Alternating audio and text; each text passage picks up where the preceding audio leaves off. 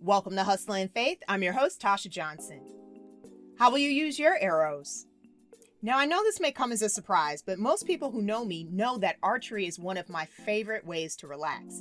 And I'm actually pretty decent at it. It takes a lot of patience, concentration, and aim, but it's all worth it when you hit the bullseye. Now, it's been a minute since I've been to the archery range, so needless to say, when I came across the story of Joash in 2 Kings 13, it got me thinking about the game in a totally different light. So Joash was the king of Israel, and he came to Elijah for help to deliver Israel from the Syrians.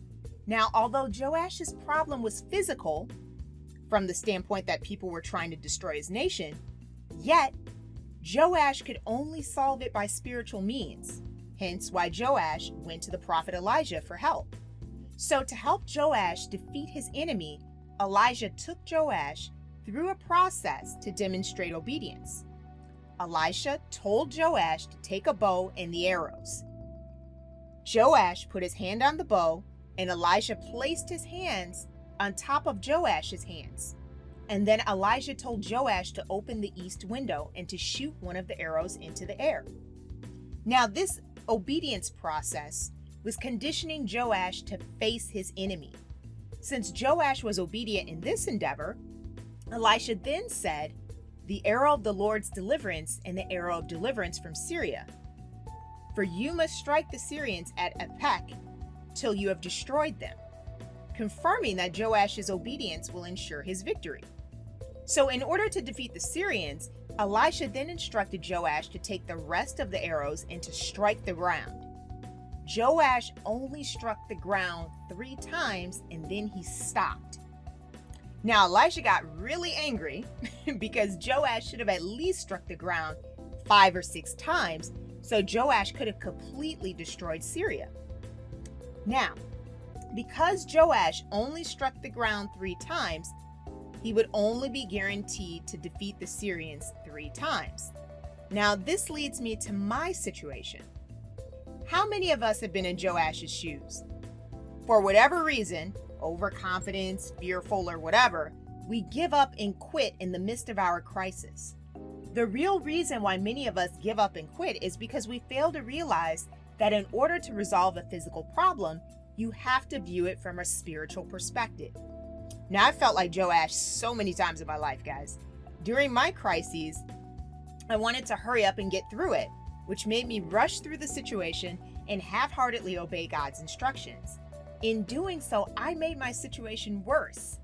I thought that God would just bless my half-hearted endeavors, and I can't get over how foolish that was on my part, especially since in reality I had chosen not to face my problem.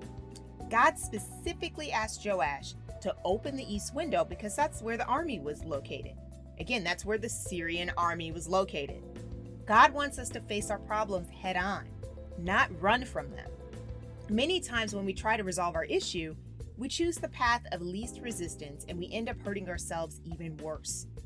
Our approach in fixing our problem is often using a Band-Aid. As you know, this can fall off at any time. However, if we go to God first, He gives us all the tools to completely heal our wounds, also known as our problems. God blessed us with the tools we already have, and those tools, think of those tools as our gifts and our talents. We just needed God to bless our tools. We do this by praying and asking God to intervene or help us in our endeavors. This is precisely why Elisha placed his hands on top of Joash's hands when he asked Joash to take the bow. Whatever battle we are fighting, God will take our tools, again, our gifts and our talents, and cause them to work in an extraordinary way to deliver us out of the situation that was causing us harm and pain. Now, God knows that Satan will do whatever it takes to wear us down. So this is why God always wants us to go to Him first so He can guide us in how we win our battle. If we learn the concept to seek God's guidance and solution first, our battle is already won, even though it may not yet be over. However, in order to ensure victory, we have to follow God's instructions all the way. Joash was well on his way to completely defeating the Syrians. Yet, because he only struck the ground 3 times instead of using all of his arrows, he was only guaranteed to defeat the Syrians 3 times. How many of us are wandering around, wondering, why we keep encountering the same exact problems year after year? Could it be that you, like me, are half-heartedly fighting your battles? Due to my half-hearted fighting, my enemies kept getting back up to do further harm to me. Now, I made the matter worse by not completely obeying God. If you truly desire to live the Christian life, you can't half-heartedly listen to God's instructions. Here's a perfect example. So last year, I was unemployed for almost a year. It was incredibly frustrating. I didn't see an end in sight. I had my degree, I had plenty of experience, I even gained another certificate, thinking this would help in my quest to make ends meet. I was like Joash. Nothing that I did worked. I was trying to fix my situations with a bow and arrow that God hadn't blessed. I didn't see a change in my situation until I went to God. I was trying so hard to fix a physical problem with a physical solution. I finally realized that even though my problem was physical, I needed a spiritual intervention from God. I had no idea what, when, and how to fix my situation. This is how you know that your problem requires a spiritual answer. The way that I was finally able to resolve my situation went like this. First thing I did was I went to God in prayer. I repented for not including him in my life the way that I should. I outlined my problem and asked God to specifically show me what I needed to do. And then I just left everything alone. I started to go to bed on time so that I could actually get some rest. And I know this seems counterintuitive when you're looking for a job, but after filling out over 400 job applications, you earned it. And yes, I am absolutely serious when I said I filled out over 400 job applications. God clearly knows that you're trying. So, 3, through my faithful prayer and appealing to God based on his word, God showed me how to face and address my problems head on.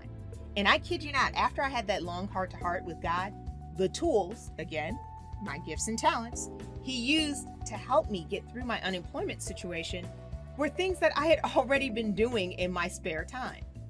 So just remember, guys, that in your crisis, God is there for you. He will not do the work for you, though, okay? He will guide you out of the situation by telling you what to do, when to do it, etc. God will help us shoot our arrows, but he's not going to shoot them for us. Facing and fighting our problems is our responsibility. In order to free ourselves from our enemy, we must not give up and quit. So let me ask you guys this. How are you using your arrows? Be sure to call in and let me know what you thought about today's episode. And again, thanks so much for listening to today's podcast. If you have enjoyed the content provided by the Hustle and Faith podcast, please consider becoming a supporter by donating any amount you feel compelled to give to help offset the cost of producing this show. Don't forget to share this message. You never know who you may inspire. See you in the next podcast.